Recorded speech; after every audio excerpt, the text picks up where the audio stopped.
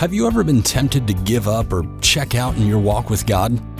Have you been at a place in life's journey where you felt overwhelmed and overshadowed by life's obstacles, setbacks, or heartaches? It could be you are at such a place right now, a place where you are hungering for hope. If so, then Hope Along the Journey podcast is a ministry of encouragement created specifically with you and others just like you in mind. And now, here is your host, Mark Cravens, to share a word of encouragement with you today. Thank you so much for joining us today for this episode of Hope Along the Journey. Hi, I'm Mark Cravens, and I'm your podcast host, and it's a joy to have you with us as we share together an episode of hope and encouragement, and hopefully it will inspire you to look to Jesus Christ, who is truly the hope of the world. It's a joy today to have Jonathan Arnold, senior pastor of the Redeemer Wesleyan Church in Central Pennsylvania. Jonathan, welcome to today's episode of Hope Along the Journey. Thanks, Mark. Appreciate you having me on. You look good all the way out there in Central Pennsylvania. You know that? You're looking good. I just wish everybody could see you, but, you know, we'll just have to be audio. I'm okay with that. Somebody told me, you know, the old joke, you got a face for radio. You got a face for podcasting, right? Well, Jonathan has a master's, or he's working on a master's degree, serves as the president of Holy Joys, which he'll talk a little bit about that later on. And he co-hosts the Holy Joys podcast. He also enjoys writing and has been published in magazines such as Firebrand, The Bible Methodist, and the Armenian Magazine.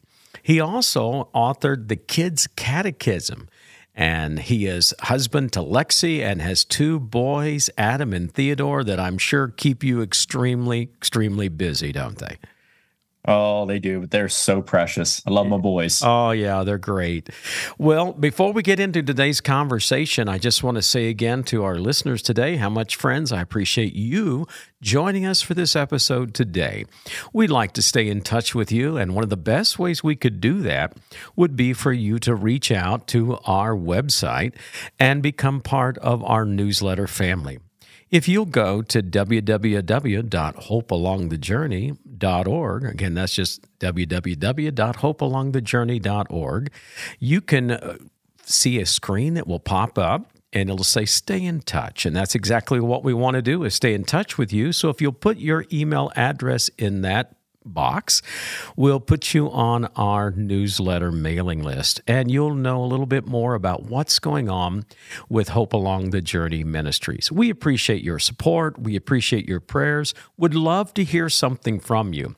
Connect with us on social media. I'm on Facebook and Instagram. You can connect with me as well on LinkedIn. You could also just shoot us an email at hopealongthejourney.com. Again, that's just hopealongthejourney@gmail.com, and we would love to hear from you. Now, back to our conversation here, Jonathan. Again, welcome to the podcast. And as we talked in advance before this time together, we'd like for you to share your testimony of how God brought you from a place of despair and hopelessness to where you are today. So take us back in time and start your story and tell us how God has worked in your life. Yeah, thanks again for having me on. I was raised in a loving home. I really was. My mom has suffered so much in her life, but really just keeps giving and giving and giving. And unfortunately, my parents had some awful experiences in the church, and I really developed religious OCD and had to get away for their own health. Mm-hmm. And did try to find a healthy church for a while. My dad taught Sunday school at a conservative United Methodist church until I was about 2 years old. Mm-hmm. But after that closed, they didn't find another church to attend. And so I wasn't raised going to church. I remember my dad would pray with me before school. He'd always pray the same prayer over me before I went in. Even through high school, he did that. Mm. And I know when I was really young, they had me memorize some scripture and the Lord's Prayer and so on. But, didn't have a lot of memories of church and spiritual things after that. Mm-hmm. I had mentioned to you the other day about my Gideon New Testament, and I remember on the first day of school in second grade, they gave me this Gideon New Testament. I don't know where they got it from, but evidently I sat and read through the whole book of Psalms, or at least tried to. I don't know how much I really understood at that very young age. So there were some seeds there certainly. in my early life.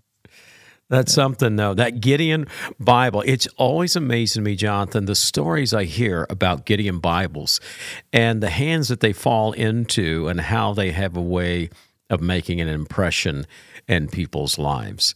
So from that second grade on, tell me a little bit about what your childhood was like. What was school like for you? Yeah, so in third grade, we moved, and I transferred to Selinsgrove School District. And I got paired up with a kid. He was supposed to show me around, and he came from a Christian family. And so he kind of became my best friend and really my only friend.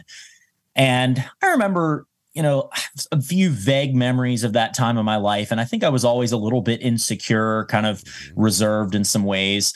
But in middle school was when things really started to fall apart for me, because my best friend got obsessed with this girl who was emo, and then he started identifying as emo, and he started cutting himself, and he was really depressed, and he was listening to screamo music, and he got into drugs, and he just went totally off the rails. And so I was left with no real friends, and I would just sit on the curb at recess, really lonely, became pretty introverted, and at some point started getting bullied pretty severely. I still don't really know why that was, but I do remember that when my best friend kind of abandoned me, I sort of followed him along, for a while. I just would kind of go wherever he went. And he was athletic. He was on the football team.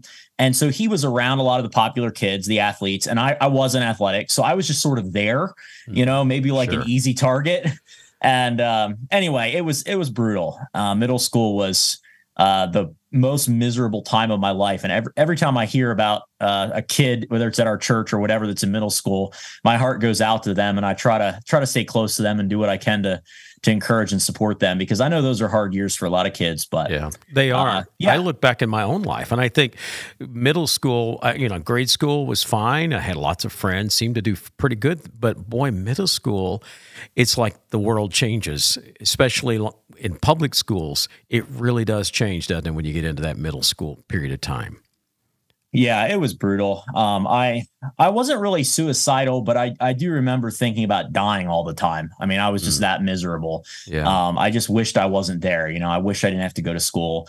And my parents, like I said, were loving parents. They would try to talk to me, but I just was really nasty to them, pushed them away, just dealing, holding all this in and then just taking it out on them and pushing them away, wanting to be left alone. And to kind of escape it, I started playing Xbox all the time. I would go home from school, get on Xbox, and play Call of Duty till like 2 or 3 a.m. In the lobby between matches. I would copy my homework off somebody else over the microphone. It was really my whole life during that time. Yeah.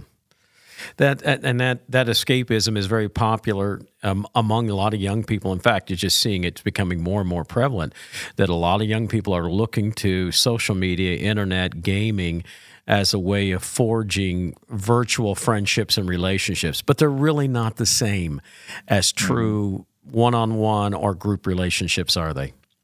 No. Yeah, no, I think I was really looking for somebody that would like me. I mean, that I believed liked me. My parents, they love me. My family loved me, but it's just, you want somebody that's not in your family to love you and to like you and to want to be friends with you.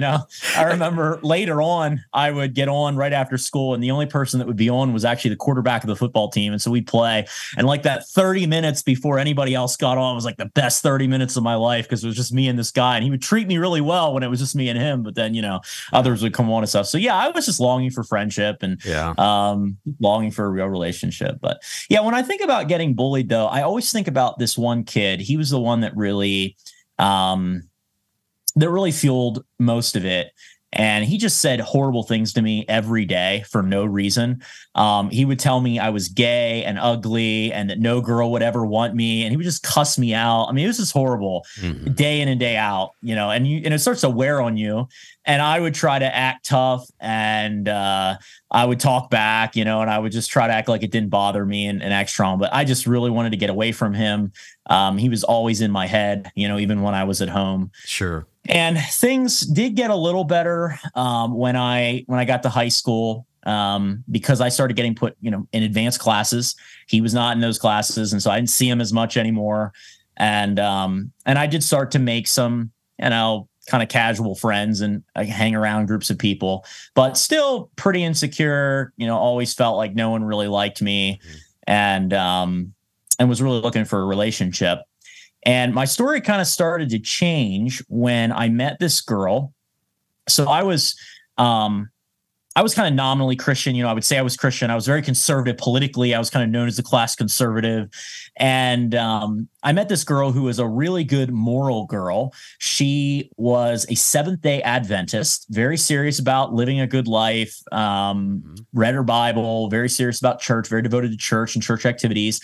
And so we clicked. And when we started dating, that became my whole world. I mean, I was just obsessed with her because this is like the first relationship that was kind of fulfilling for me. Sure. Mm-hmm. And as time went on, obviously I started to learn more about her beliefs. She invited me to church on Saturdays, and I had been working at a local grocery store. So I told my parents, hey, I'm going to start taking off Saturdays and go to church with my girlfriend. And they're like, no, you're not. Sunday is the Lord's day. And I'm like, we don't go to church. So it started to bring things to a head with my parents. And then a couple times they tried to get me into a church, evangelical church.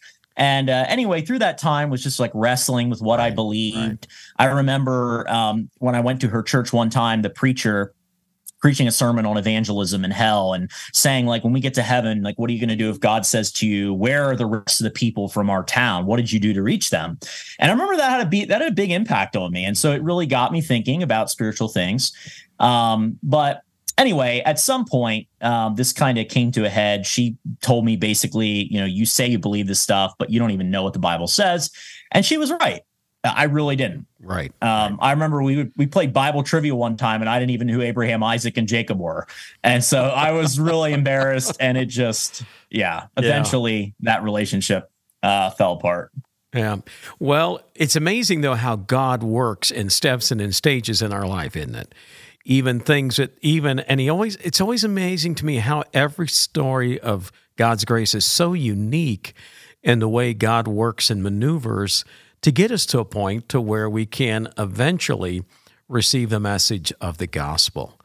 So what happened in your life from that point forward that really got you to the point where you developed a relationship with Jesus Christ? Yeah. So after we broke up, I was devastated. I was just a mess. Many days I would come home, I'd go back to my bed, I would lock my door, cry myself to sleep, wake up, play Xbox again, and, still really miserable. But I did have this increased awareness then that, I wasn't living the way I was supposed to be. I really needed to figure out what the Bible taught, what I really believed. And so I had this one memory. I had started swearing basically to act tough and to try to fit in and get people off my back. And I remember one time I said GD it, and it scared me so bad because I knew I had crossed this line, and I was trapped in pornography. And so I would I would feel really bad about it. I'd ask God to forgive me, and then I'd just do it again. And I'd really no power at all over temptation. It was making no progress. I would pick up the Bible from time to time and try to read it. But it was always boring or confusing. And so I just put it back down, and I didn't even know where to start. I had heard somebody talk about this book of Revelation. And so I thought maybe I'll try starting there. Don't recommend that. Oh, absolutely not. Absolutely not. But it happens more times than not. That's where a lot of people who want to read the Bible, they want to go first to the book of Revelation. Oh, man. Yeah. So anyway, during this time, I was kind of seeking. God was obviously working in my life, but everything changed when one day I picked up the Bible and I prayed my first real prayer of dependence on God. And, I'd prayed before, but it wasn't the sincere, heartfelt prayer that I prayed that day. The Holy Spirit enabled me to pray a simple prayer from the heart. And all I said was, God, if I'm going to read this book, you'll have to help me. Mm-hmm. And God answered that prayer more dramatically than any prayer I'd prayed before and any prayer I prayed since. I just had this insatiable desire for the word. I read most of the Old Testament over Thanksgiving break. I read the whole New Testament in about a week, and then I would just read through the New Testament over and over and over again. I was doing basic inductive Bible study before I even knew what it was. I marking my Bible all up to where I could barely read it. Right. I was making outlines in the back of each book and key themes. And I was just poring over it. I started skipping lunch so that I could read more in the library. I didn't even know what fasting was, but that's what I was doing. Mm-hmm. And I started reading theological works early on. So I stumbled upon the Westminster Shorter Catechism. I read a biography of Jonathan Edwards. I actually almost became a Calvinist early on, but then I read a little book called Wesleyana, a compendium of Wesley's writings, and that kind of convinced me of Wesleyanism. Mm-hmm. But in that book, Wesleyana, I first read Wesley's words that Christianity is holiness and happiness. And we'll talk about holy joys maybe a little bit later, but our whole thing is for a holy, happy church. So that's where that all started. And I read that, we were made to be happy in God. Yes, and that's kind of the theme of my kids' catechism and the adult catechism as well. But of course it was the Bible most of all that just transformed my life. And walk through the hallways with a Gideon New Testament in my hand. I'd follow somebody's backpack to my next class. I'd sit in the back of the class so I could read more. And that was when I really began to understand the gospel, realized God created me. Life is about him. The world is about him. Ecclesiastes had a deep impact on my life. I really resonated with we die, we're buried like the animals, we're remembered no more, fear God, keep his commandments, this is the whole duty of man. It really resonated with me in my despair, and I really found the purpose of life in knowing and serving God through Jesus Christ. That's wonderful, and it's amazing. Again, up to this point, you really don't have a whole lot of other influence in your life, but the power of the Word of God. Faith comes by hearing, and hearing by the Word of God. And in God's providence, and as a result of that prayer, how God mightily answered that prayer to open the book to you, to where you could begin to gain an understanding as the Holy Spirit began to lead you into all truth. And, it's just, this to me is just such a remarkable story of God's power and grace. What else transpired in those years as you were beginning to develop this walk with God and a relationship with Jesus Christ? Yeah, so from the very beginning, I had this strong desire to share what I was learning. Mm-hmm. So I worked at a grocery store, as I said, and I kept my New Testament on my register, and I would read it between customers. I memorized the whole book of James, working at Wise Markets between checking out groceries. Wow. And people would ask me about it. They would ask me about this Bible, and I was super friendly and went above and beyond to try to just love on people. And people really liked me. People would come in just to see me. They'd wait for, in line to be able to talk to me. Mm-hmm. And God just helped me to be an evangelist through that time. I remember I even visited a couple in their home that I checked out their groceries and got to know them and went and visited them. And so witnessed to a ton of people and was witnessing at school. There was this guy on the golf team that I basically started preaching to. And I was so zealous, more zeal than wisdom at that point. Mm-hmm. And I was just laying it on. I remember standing in line with him. I think it was at like a choir concert. And I was talking about judgment and the wrath of God and salvation in Christ. And he was under visible conviction. Wow. Like he was like almost trembling. And I haven't seen anything like it, to be honest, since. And he prayed to be saved. I don't know what became of him, but that was a formative moment. I remember there was this group of guys that were mostly on the football team, and they had some church background, but they weren't sure what to make of me and what was happening in my life. And so I convinced them to come to the local sportsman club, where I had a membership, to the meeting room and do a Bible study. And I found this a while back. I had like an 8-page handout from Genesis to Revelation, original sin and atonement. And I mean, I just dumped it on them. Man, you talk about overload. Those guys probably wonder what in the world had happened. Man. I think so. But I'll tell you what, I do thank Lord. I think I had a deep impact on them. I remember this one guy talking to him it was probably years later. And I left a Bible. I used to pass out Bibles all the time. Gideon Bibles. Now, the Gideons aren't supposed to do this, I don't think, but this one guy that came through my line was a Gideon, and he said, I'll give you a box of Bibles to pass out. So he gave me a box of Gideon New Testaments, and I would go out to people's cars, and if they had their window down in their car, I would put one through the window and drop it onto their seat. My coworkers and my friends. Oh, that is so good. You were all in, weren't you? I was. That's one of the God things really turned me around. One of the things I appreciate about you, Jonathan, and sensing you, that you are one of these kind of all-in kind of people. It's like if you're going to do it, you're going to do it with 110%. Well, that is great, wonderful. So eventually, you sense the call to preach, and what happened from that point? You begin to prepare for ministry. Well, for a long time, I still wasn't even going to church because I didn't have a license. I didn't have a car. So I still didn't know where to go. And out of the blue one day, I get this call, and this person on the other end, this young guy about my age, says, I don't know if you remember me, but years ago, we played airsoft together at your grandparents', and I tracked you down because I feel like God wants me to invite you to church. Would you like to go to church with me? And I'm like, yes, that would be amazing. And I told him what God had been doing in my life. And so he started picking me up every week and taking me to Sunbury God's Missionary Church, where Jacob Martin and Keith Bunch pastored.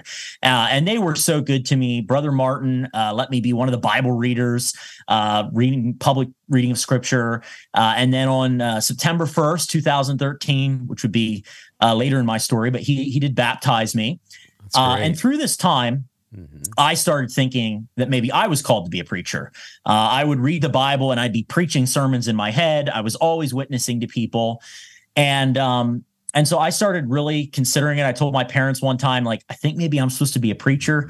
And they were like, what in the world? I mean, they never discouraged me, but they were just surprised because I had been talking about business or law. We were looking at colleges and all that. So it was really, a surprise.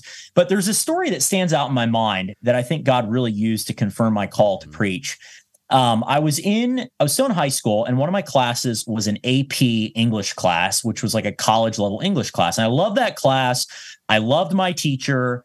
But it was also hard because I was very vocal about my faith at that time, and my teacher and my classmates were not very supportive. And I remember saying one time in my group, we were talking about somebody cussing, and I said, that a Christian doesn't say the F word. And I remember other classmates overhearing that and just like dogpiling on me, like, that's so judgmental and all this stuff. And then I remember one day my teacher called me aside and said to me that he thought I would be wasting my talent if I went into ministry, and thought that I should go to a certain college and pursue this writing scholarship and all of this stuff. And that really irked me. I wrote him this long letter about our two irreconcilable creeds. And I used all of these arguments from these apologists that I had been listening to try to encourage him to become a Christian and make this case for him to believe. But anyway, the reason I'm telling you this is because in this class, one of our big assignments was to look through poetry books and choose a poem by a certain date. And then we had a couple weeks to prepare a 5-minute presentation on this poem. And I was a procrastinator. I always just blew things off and totally forgot about it. And so one class, beginning of the class, he says, I'm going to call your names. You need to tell me the title and the author of the poem that you're going to be presenting on. And I'm Arnold, Jonathan Arnold. So I'm at the beginning of the list. And I grab a poetry book, open it to a random page. He calls my name, and I'm like, The Windover by Gerard Manley Hopkins. That's my poem. I mean, I hadn't even read this thing yet. So I start reading this poem, and it's like, I caught this morning's minion, kingdom of daylight's dauphin, dappled dawn drawn falcon in his riding of the rolling level underneath him steady air. And I'm thinking, what in the world did I get myself into? I That's can't so even good. understand this thing. So anyway, I'm studying this poem, and I start reading, various versions of it, and I see that at the top, there's often a dedication line, and it's dedicated to Christ our Lord. Mm-hmm. And I find out that Gerard Manley Hopkins was a priest. And in this poem, he describes this great bird in flight. And I start picking up on a few key phrases like my heart in hiding stirred for a bird. And then pride, plume here buckle, and the fire that breaks from thee then a billion times told lovelier. So I begin to realize through my studies, reading commentaries on this poem, that this is a poem about an encounter with the Spirit of Christ, exposing the hidden heart and humbling one's pride. And my 5-minute presentation turned into a 12-minute sermon on the cleansing work of the Holy Spirit. And I'm quoting Ezekiel 36, and I'm talking about Pentecost and all this scripture. Yeah. And then I get done, and I go back to my seat, and my class is just like, what in the world? Speechless, Yeah. And finally, my teacher says, I think a spirit came over you. And he said, let's take a break. And he dismisses the class for a break. And all my classmates just huddle around me. That's and they're amazing. asking me questions. And this girl invites me to teach Sunday school at our Lutheran church. And anyway, God just used that experience to really confirm my call to preach. Oh, that's wonderful. We've got just a couple more minutes here of recording time, but I did want to ask you just first of all to tell that story that you said you wanted to be sure to tell by the end of here about the guy who used to bully you and how you were able to have an impact on him. Yeah. So I said that my pastor, Jacob Martin was, I think I mentioned he was the ministerial director at Penview. So I ended up going to school there to study for ministry. And one day I was in a service while I was at Penview, and I felt this overwhelming impression to reach out to this kid who had bullied me so badly in middle school and high school. I hadn't seen him for years. The last time I had saw him, I was working at Wise Markets, and this guy comes in and he's like, listen, somebody's going to be coming in here to try to buy over-the-counter medicine to try to get their fix. They just got out of drug rehab, and don't sell it to them. Here's what they're going to be dressed like. They're with this girl. So I'm overseeing the front end at this point, and it ends up being him, this kid that bullied me. And Amazing. So he goes to one of my one of the registers that I'm overseeing, and I go over there and I say, hey, and I call him by name, I need to card you. We have a right to do that as a store. And he starts cussing me out. John, you know how old I am, and just storms off. So that was the last time I saw him, and that had been years ago. This was after school. And so anyway, I felt in this moment like the Holy Spirit was telling me to reach out to him, and I didn't want to believe it. Honestly, I was scared to do it. There was still a lot of hurt there. And for a long time, I tried to convince myself that it was all in my head. I couldn't even find his contact information at first, but I couldn't get away from it. And so after a while, I finally get his phone number. I call, no answer. Good. All right. It was in my head, right? Great. Okay. And a couple months go by. And a couple months later, I'm sitting in another service. And again, out of the blue, I get this overwhelming impression. And it's like God is saying, now is the time. And I left that service. I drove to my grandparents. I had been staying with them at college. And I pull open my phone, find his contact information. It's still in there. I hit call. And honestly, I don't expect him to answer. He didn't before. I thought maybe that wasn't even his number anymore. But after just a ring or two, he answers. And I'm just stumbling around, and I'm so nervous. And I tell him about how God had changed my life and how I wanted him to forgive me for the times I didn't have a good attitude towards him. And I'm telling him how I feel like God wanted me to reach out to him. And anyway, I'm just going over this big row, and he's just quiet for a while when I stop talking. And he just says, did God really tell you to reach out to me? And that alone was amazing. I expected him to be a jerk like he had always been. Sure. And he's also acknowledging the possibility that there is a God, because he had always said there is no God.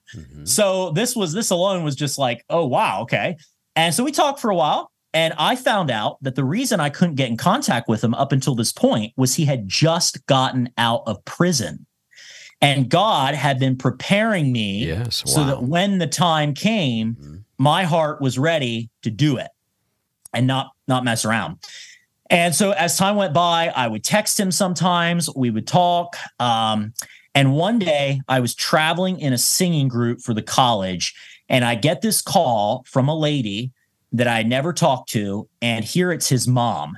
And she said, he doesn't know I'm calling you, but I wanted to thank you because I've seen your text messages, and my son is in a Narcotics Anonymous meeting, and he recently talked about this person that reached out to him and how now he believes in God.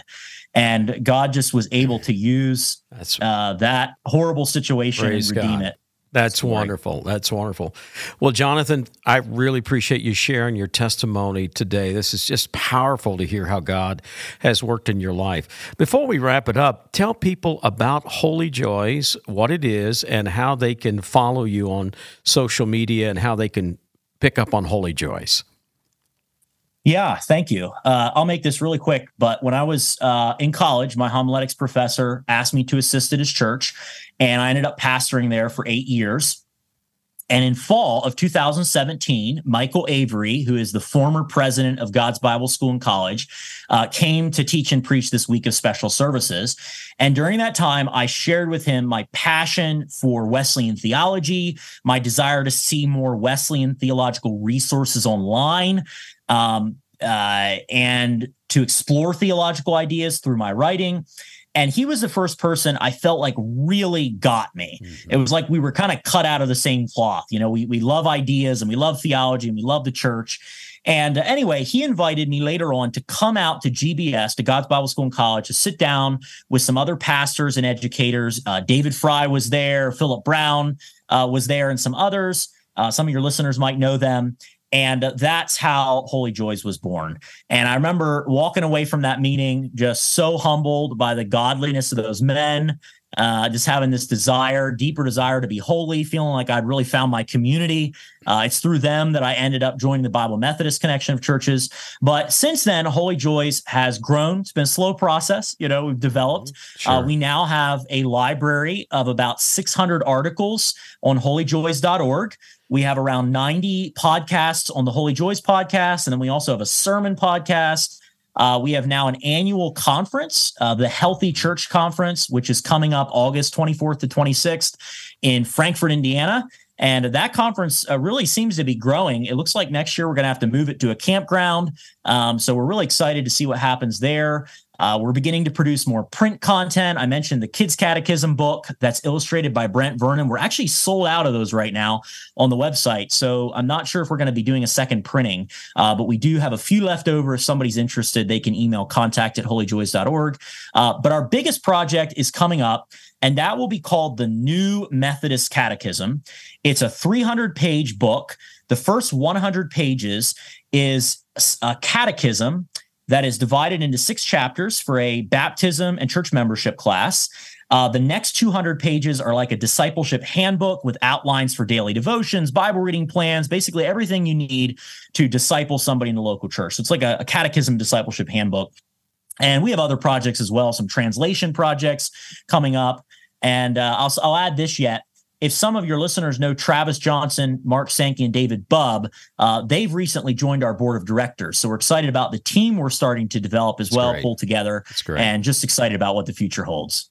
Well, thank you so much, Jonathan. Appreciate you being on today's episode of Hope Along the Journey and how God brought you from a life of emptiness and despair to a life of happiness, holiness, and hope. That's great. And thank you, listeners, today for listening to today's episode. And as I say and mean from the depths of my heart, Jesus Christ is truly the hope of the world. If you look to Him, He'll help you find hope along the journey. God bless you. Thanks for listening to today's podcast. If you would like to know more about Hope Along the Journey, or if you would like to make a donation to show your support and appreciation for this ministry, then visit our website at hopealongthejourney.org. You can also follow us on Facebook and Instagram. Thanks again for listening, and we hope you'll join us again for more hope along the journey.